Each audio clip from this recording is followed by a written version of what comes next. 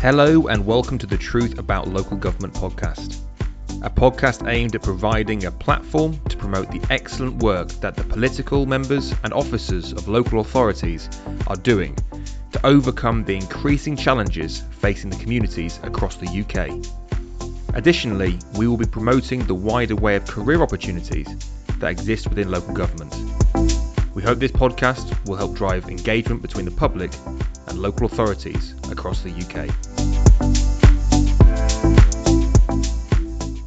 Welcome back to the Truth About Local Government podcast. Governance. We hear a lot about it in the press at the moment. There's a lot of conversation from both our political and officers around the need for governance. And today I'm delighted to have Aidan join me.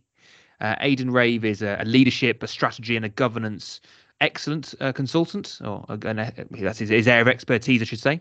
But I'm delighted. Aidan, thank you so much for coming onto the podcast. I really do appreciate it. How are you? I'm very well, thanks, Matt. I'm really delighted to be here.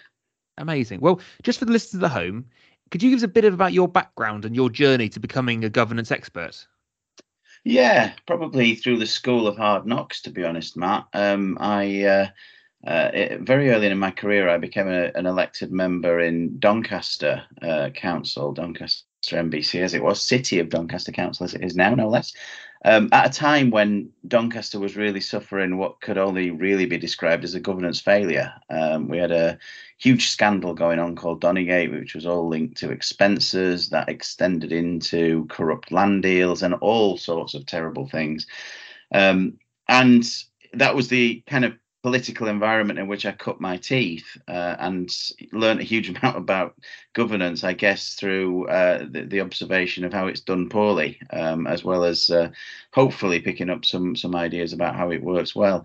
In the intervening years, I've worked in and around local government in a whole series of different ways. I've been a consultant, I've been an officer, I've been a chief executive of a council, and I had a lifelong interest in local government, partly why I'm delighted to be on this excellent podcast, Matt, but learned a lot about governance along the way, I guess, partly from observing, as I say, good practice and poor practice, but partly through a kind of more structured observance of how governance really should work and why it's critical to high-performing organisations. Well, let's start with the base then, kind of a foundation. What is governance and what is the role of governance within local government?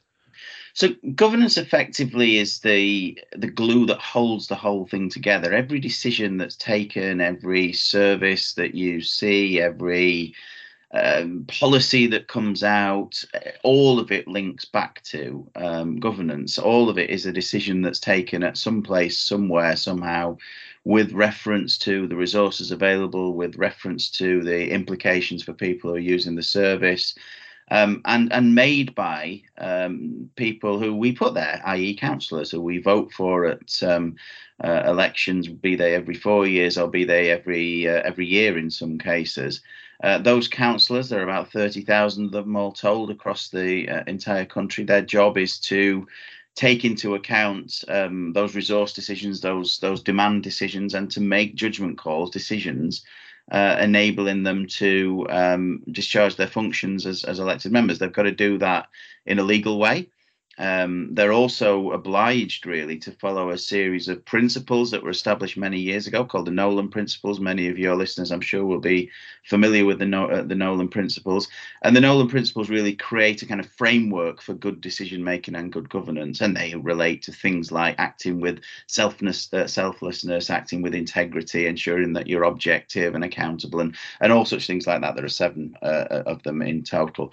And so I'd say that good governance is almost invisible when it's operating effectively. When it's not operating effectively is almost when you'll see it. And I'd say that any organisational failure, not just in local government, but in any sector, private sector, National Health Service, charity sector, you can track back the crisis that occurs to poor governance and often poor leadership, but poor governance will be at the heart of it somewhere. So it really is absolutely critical to effective operations of council services and of good, strong councils. Now, councillors come from all backgrounds. There's no minimum qualification or required experience to be a councillor in the first instance. Where does the training come from? And do you think at the moment, as a follow-up question to that, that there is enough training around governance at the moment? Well, I think that's a really good point. I think back to my aforementioned days in Doncaster. Now, I'm sure many of your listeners who've got a long-standing interest in local government will need no introduction to the challenges that Doncaster faced in the late 1990s and the early 2000s. I was elected in 1999, just at a point where a whole host of councillors were either elected or they were ejected from office via the Labour Party selection process. And one of the things that struck me about first being elected was the amount of investment that was made in our understanding of governance from a new councillor perspective. Which, to be honest, without any reference point, I just assumed that was the norm. I assumed that's what happened to councillors. I mean, I maybe exaggerate slightly, but we were almost locked in a room for the first 6 months, and we just had session after session after session on what good governance was, on what the pitfalls of poor governance were, on what that meant for us, on how we needed to act, from everything from financial decisions and pecuniary decisions right through to ethics and bullying and member officer relations and everything in between. It was really, really comprehensive. Now, I look back now with a bit more hindsight and realize that the reason that happened is because of the context I was walking into. So the council was in absolute crisis. I mean, it really was. It was on the brink of intervention from central government, really. And that had only really happened once before with Hackney at the time. Obviously, there's a story to tell in more recent years, which we may come on to. But at the time, it was quite unusual. And so that level of training and investment was obviously a response to the crisis.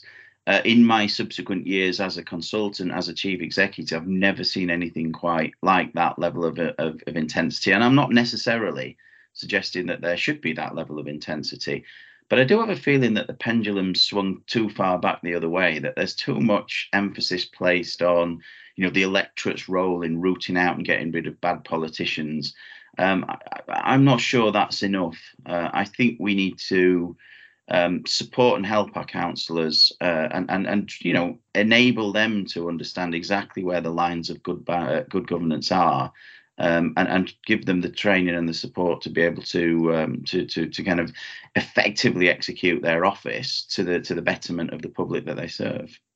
And in terms of that, then, so for those listening at home, there are a set of standards that the councillors have to, the political members have to operate within. Who decides those standards, and what's the consequence if the standards are not maintained? What happens? Well, there are certain standards that are enshrined in legislation. So the Declaration of Financial Interests, for example, is a legal requirement of councillors within a meeting environment. There are some that are then dependent on custom and practice at local level. So how far those principles of governance are enacted kind of changes from organisation to organisation. And in governance terms, it's a case of, if you've seen one council, you've seen one council, because they're all quite different in terms of the way that they interpret it. I've got to say, I'm not saying that councils aren't adhering to good governance. Most do. I guess I would say that I think there's space for more time to be spent, particularly with new members, embedding them in organisations. But there are also other things, like, for example, as you said a moment or two ago, there's no kind of person spec to be a councillor. Anybody can be a councillor as long as you're not disbarred legally. You can put yourself forward to be a councillor. You can, I can, anyone can. And if you hang around for a few years, the chances are you'll get some sort of a committee maybe to chair, or an opportunity to hold some sort of high level of public office. In my experience, you don't get taught how to operate within a meeting environment, for example. my experience of it was I kind of cast a look around the metaphorical room, the various meetings I was in, worked out who I thought the best operator was. At the time, it was a guy called Bev Marshall, who was the deputy leader of the council. He was very clever, very bright. He always ran the meetings with, a degree of kind of punctuality, but also a kind of, fairly light, jovial kind of mood as well. So, tried to keep things from getting too heavy.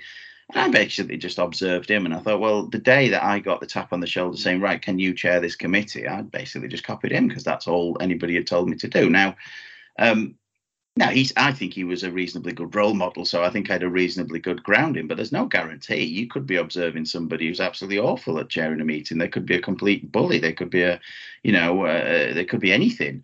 And so there's a kind of simple point that we don't train councillors to chair meetings, to participate in meetings, to contribute to meetings. We just assume that they'll work out how to do it. It's a pretty light touch thing to do. I don't think that'd take a huge amount of effort. That could be in-house. It doesn't even cost anything. Probably a couple of half-day sessions on what constitutes good meetings. How do you operate them effectively? What does good look like at the end of it? It seems to me like that's a fairly simple and straightforward thing to do. But we don't do it. So I think there are kind of assumptions made that we'll just make it up and we'll fix it as we go along. I think there are some areas where we maybe just need to take a step back and think, okay, what constitutes good governance? What are the component parts of it? How can we enable and ensure that our councillors have got a better grasp of that and are able to discharge that function accordingly? I want to take us back a step, just because I'm really keen. One of the things I think that mainstream media do is they sometimes they like to create scandals, or they only report on that. But I do want to give some grounding context. Why do you think what's happening at the moment that do you think is facilitating or potentially acting as a catalyst or expediting a scenario where governance quality and standards is slipping at the moment in local government? What do you think are the main reasons for that? I think there are some cultural challenges. So let's take something that's in the news at the moment, which again, most of the listeners will be aware of, which is the financial crises that are happening in various councils around the country. Now, again, there's no set picture around these. There are a whole series of different causes and effects that have precipitated these situations.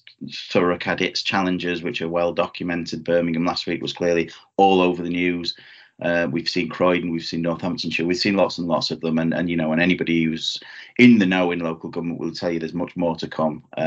So there are lots and lots of challenges in there, but I think there are very specific issues that exist within organisations that often will catalyse some of these governance problems. So, for example, there's a pervading culture in a lot of councils. It can be a good one or it can be a bad one. It's influenced heavily by the politicians, but it's not entirely that. It's also a culture that inveigles with the officers and the partners, and often in system terms that there are quite a few partners involved.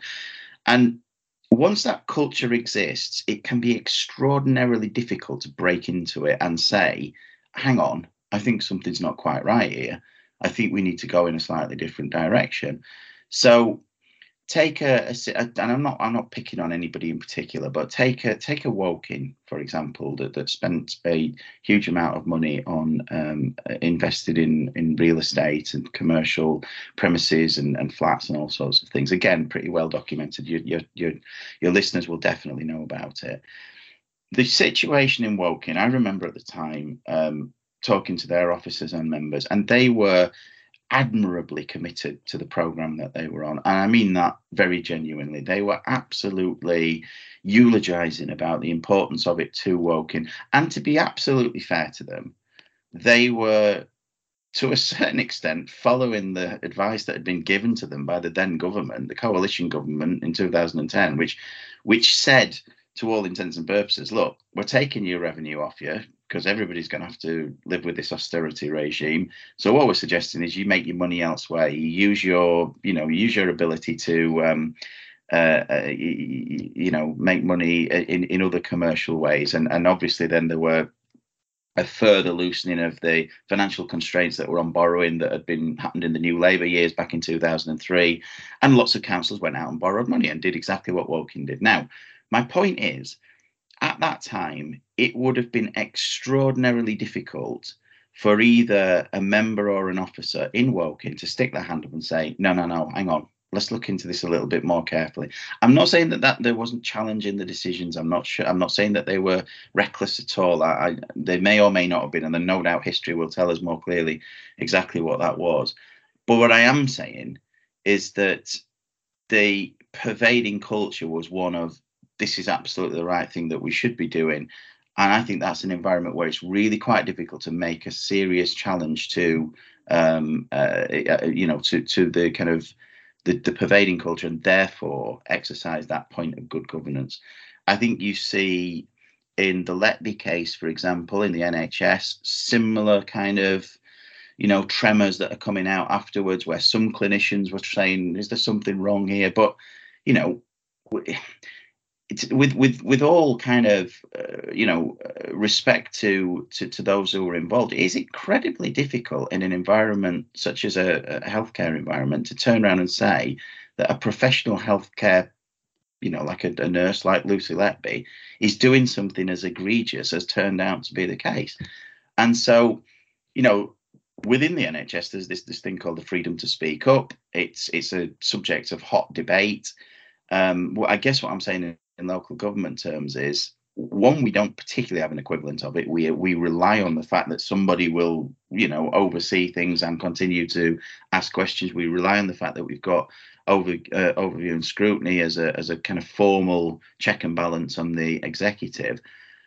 But there is a point about pervading cultures and about the ability to basically press the stop button and say, we need to think about this a little bit more carefully. And I think that, again, I'm not saying there's a magic solution to it, but I think there is a role for governance, and there's a role for governance training in that, and there's a role for governance training specifically with elected members in being able to, have the skill set and the confidence to be able to say, whoa, we need to stop and think about this without it turning into a political game of football.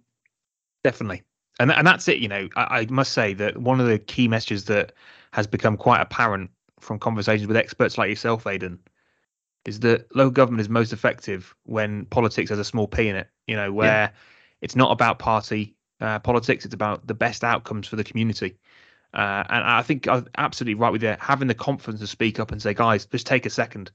Because you do look at it sometimes, and I agree, it's hard sometimes. I think the subtlety and necessity to take a breath and to take a real considered view on the direction you're heading in is difficult when there's so much noise and energy has been created into the momentum of a program of works. You look back what happened in 2010 and with the Public Work Loans Board, and to a certain degree, it kind of created, it was almost like a snowball. It had so much energy that for a politician, regardless of their power, to stand up and say, guys, let's just have a think about this for a second. Let's just, pause the role that we're on at the moment. Many would have felt, to a certain degree, as a metaphor, local government was a drowning person, and you don't stick your hand in to pull them out. You just you become an object. What I'm trying to say there with that quite woolly metaphor is that people sometimes are the financial situation in local government is so dire. Section 114s are becoming insanely uncommon, that now there's so much noise that I think what you talked about governance being invisible if it's done properly. And actually, I completely agree with you in so much as it should just be inherently, obviously, a well-run part of the system. It shouldn't hinder. It should just be there protecting, a safety net. But how difficult it is at the moment is why I think people are, I don't want to say rolling the dice with decision-making process, because I know that nobody's trying to go bankrupt, but it's almost like they're trying to throw Hail Marys, because the alternative is they're going to go bankrupt anyway in 5 or 10 years. You know what I mean? So I think absolutely I agree with the need for governance to be properly regimented, but not everybody will have your level of experience or your confidence data. What advice would you give to councillors that are newly starting out in local politics, to be governance champions, as it were, to kind of champion best practice? It's a good question, actually. And I agree on your previous point. It's about the basics. It's probably about a recognition that momentous decisions right through to day-to-day services happen more often than not because great speeches are made or huge debates in the council chamber. They're made because councillors of all different parties generally sit down in committee rooms and work through the detail of what needs to be done and ask the right questions about some of the challenges and the opportunities and the threats and the different aspects of any decision that needs to be made. And good decision making, like good governance, happens because there's a kind of an attention to the small stuff, not just the big stuff. So I guess my advice to any councillor taking up their office would be to, make sure you understand and ask the right questions. Make sure you realise you've got the agency to ask the officers any questions that you want to ask them. Make sure that you build a decent working relationship with the officers so that you've got that ability to be able to dig into the detail and to understand exactly what's going on. Remember, the absolute golden rule is there is no such thing as a stupid question. And I'll tell you now, even if you think there's a stupid question and you are brave enough to ask it, I guarantee you 90% of that room will think, oh, thank God they asked that question because I wanted to ask that question. The daft question is the best question ever to ask. As I've said a moment or two ago, Matt, I've got a unique perspective. Well, not unique. I've got an unusual perspective on this because I've kind of ridden both horses at some time, and I would say if anything else, the secret formula for an effective council is good member officer relations. If you don't have that, everything else is really, really difficult to achieve. And that's the platform that you can then build everything else upon. So, members get to know your officers, get to understand them, get to understand the challenges and the pressures that they're facing. And similarly, and I've said this to many officers down the years, get to understand elected members and how they operate. Understand at least what it might feel like to have to go and reapply for your job every 4 years. Understand what it feels like on election night when your entire life is emptied out of a series of kind of plastic bins on little pieces of paper in a table in front of you, and the public are deciding whether you keep your job or not. Because I can tell you from first-hand experience, it's a very, very chastening experience to do that. Get to know what it feels like to run surgeries every week. Get to know what it feels like to walk around supermarkets and have people come up to you and say, what about these potholes, or what about that abandoned car, or what about that grass verge that's not been cut? I'm not saying because that gives you a list of things to do. I'm saying more about the fact that that's what outcomes feel like, and members deal in the quantum of outcomes because they live it every day of their lives. And there's absolute value in the intelligence that they can give you as professional officers. Tesco spend millions and millions of pounds every year on a club card in order to know what their customers are thinking and what they're doing, and in order to be able to market services to them better. Councillors got that free. They got it through things called councillors, but they don't always exploit the potential of it, and they don't use it. So absolutely, member officer relations and taking the time very consciously to get to know each other better.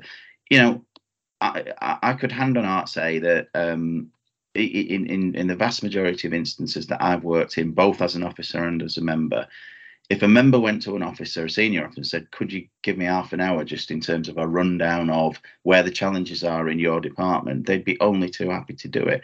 Similarly, if an officer went to a member and said, just give me a kind of flavour of what's going on out there in the community, again, I'd be certain they'd be only too happy to do it. That half hour for both parties would be worth its weight in gold in terms of the insight that it adds to good decision making, good strategy, good ideas for new policies to take forward the town or community that they serve. It's really interesting. I mean, do you think now that you've obviously, as I said, you've ridden both horses, you've seen it from both perspectives, do you think that in the future you'd ever go back into local government politics? No, I don't. I don't really. I don't think I'll ever be away from local government. I've got a feeling I'm kind of a lifer now. I suspect I'll never fully escape it.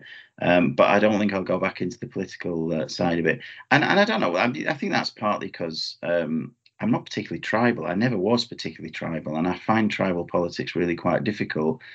And what I've observed in the last 20 years, I don't know, maybe this is just my view looking from the outside in now, but it feels much more tribal than it used to be. May not be, maybe it's not. And, when I was a chief exec in South Kesteven, we had the monthly pantomime of full council, which is, I suppose, slightly akin to Prime Minister's Question Time. But for the most part, councillors got on with it and, worked together to ensure that the lot was better for South Kesteven residents. So maybe it's not, but my instinct is that it is, and I'm not sure that the tribal bit would work for me anymore. I suppose the other bit is I had the pleasure of being a public servant in a time before Twitter and social media, and I'm really not sure how I'd deal with that. So, no, I equally, I am far too insecure as a person to be a punching bag on social media for the public, because you're never going to please everybody. I think that's the thing, isn't it? Obviously, you've only got, there's a limited budget, there is an unlimited amount of demand.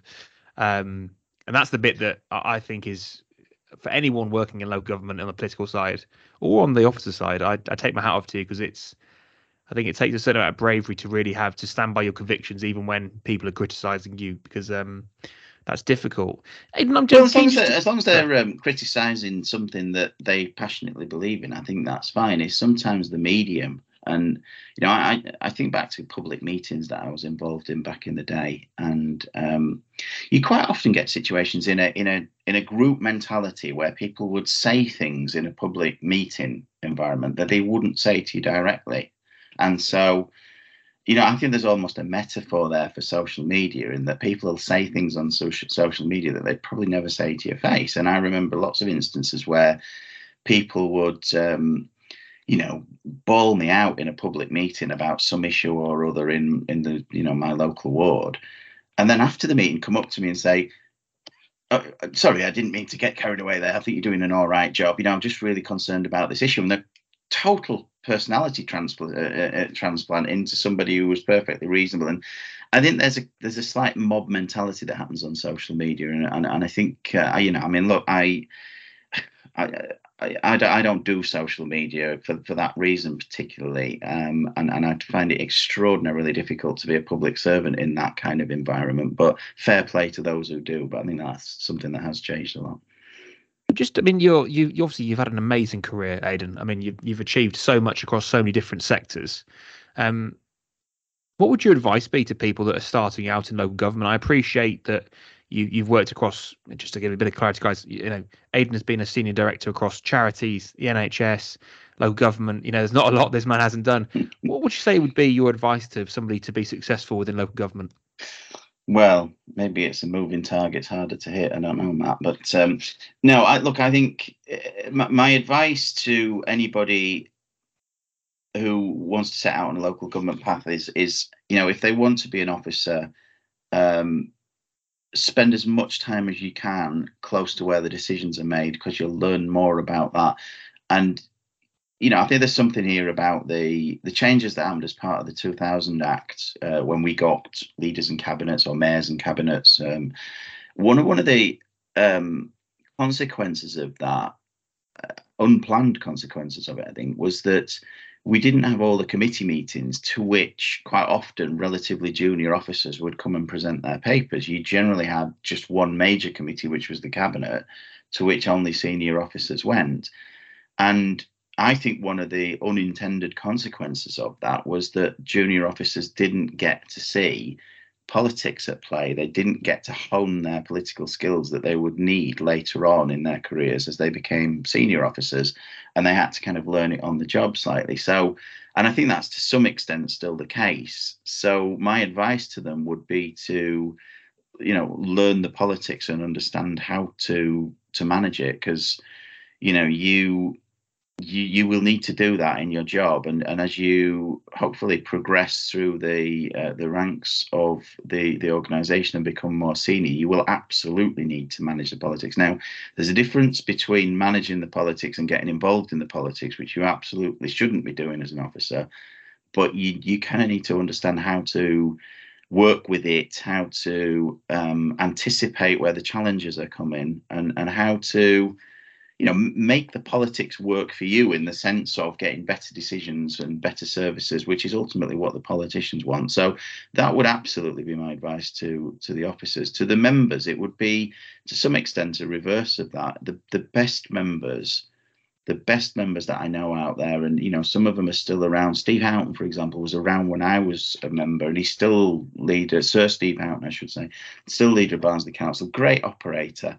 And he still is one of those people who will get to know what's going on in terms of the decision. He won't just say, I want this.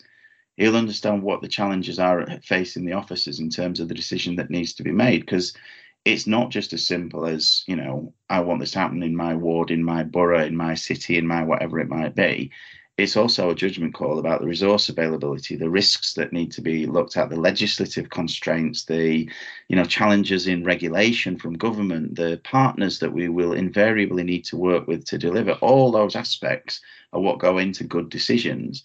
And good members, don't just kind of rule by fiat. They make themselves aware of all those different challenges and involve themselves in them in order that they can be part of better decisions. So my advice to members would be to, don't just kind of play the local democracy card that you've been elected, therefore you get the final say. Be part of a good decision-making process by understanding it root and branch, and by contributing positively to it. Last question, and again, that was a phenomenal answer. Thank you very much for that. There might be leaders listening to this, chief execs listening, and they go, Aidan, the way in which you talk about, developing a culture, a positive culture of kind of a protective governance for the local authority.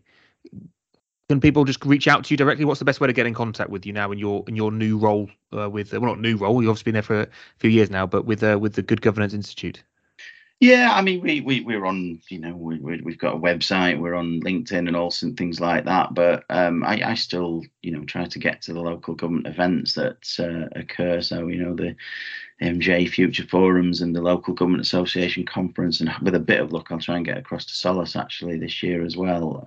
So it's good to see people in person and catch up.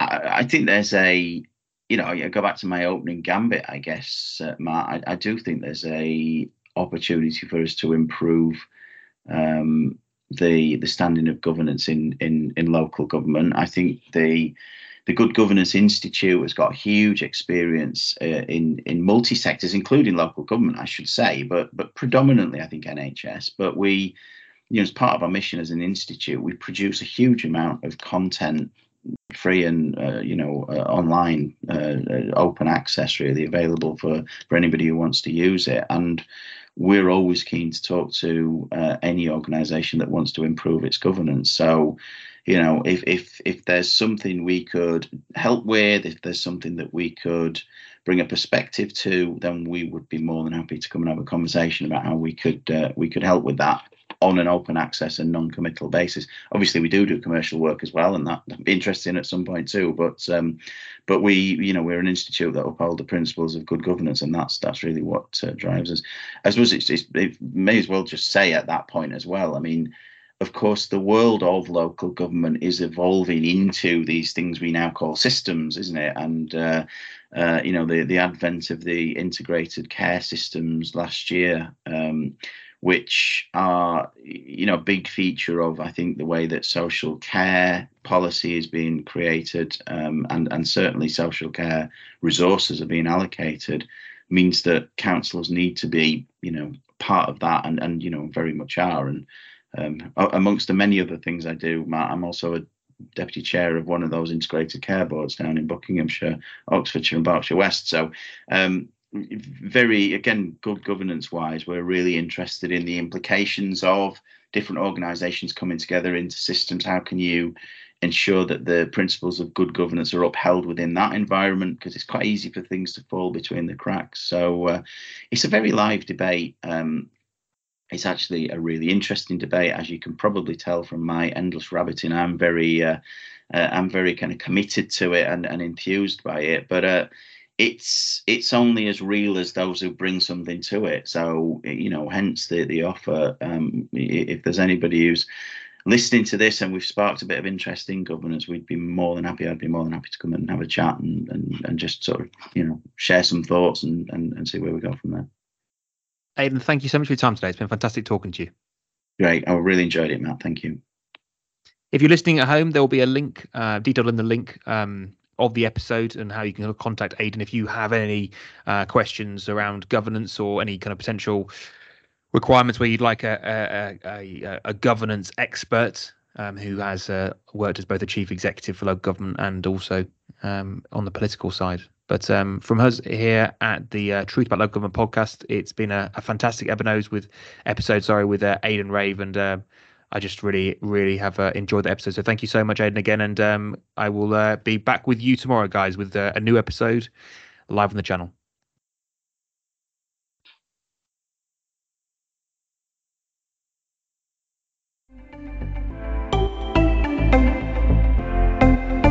You have been listening to the Truth About Local Government podcast.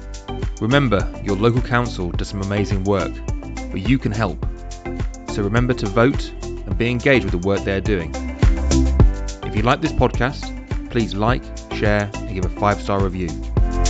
If you would like to feature on the podcast, have any shout out of excellent work being done by a local authority, or have any topics you would like covered, please email me at truthaboutlocalgovernment@gmail.com. Truth about local government.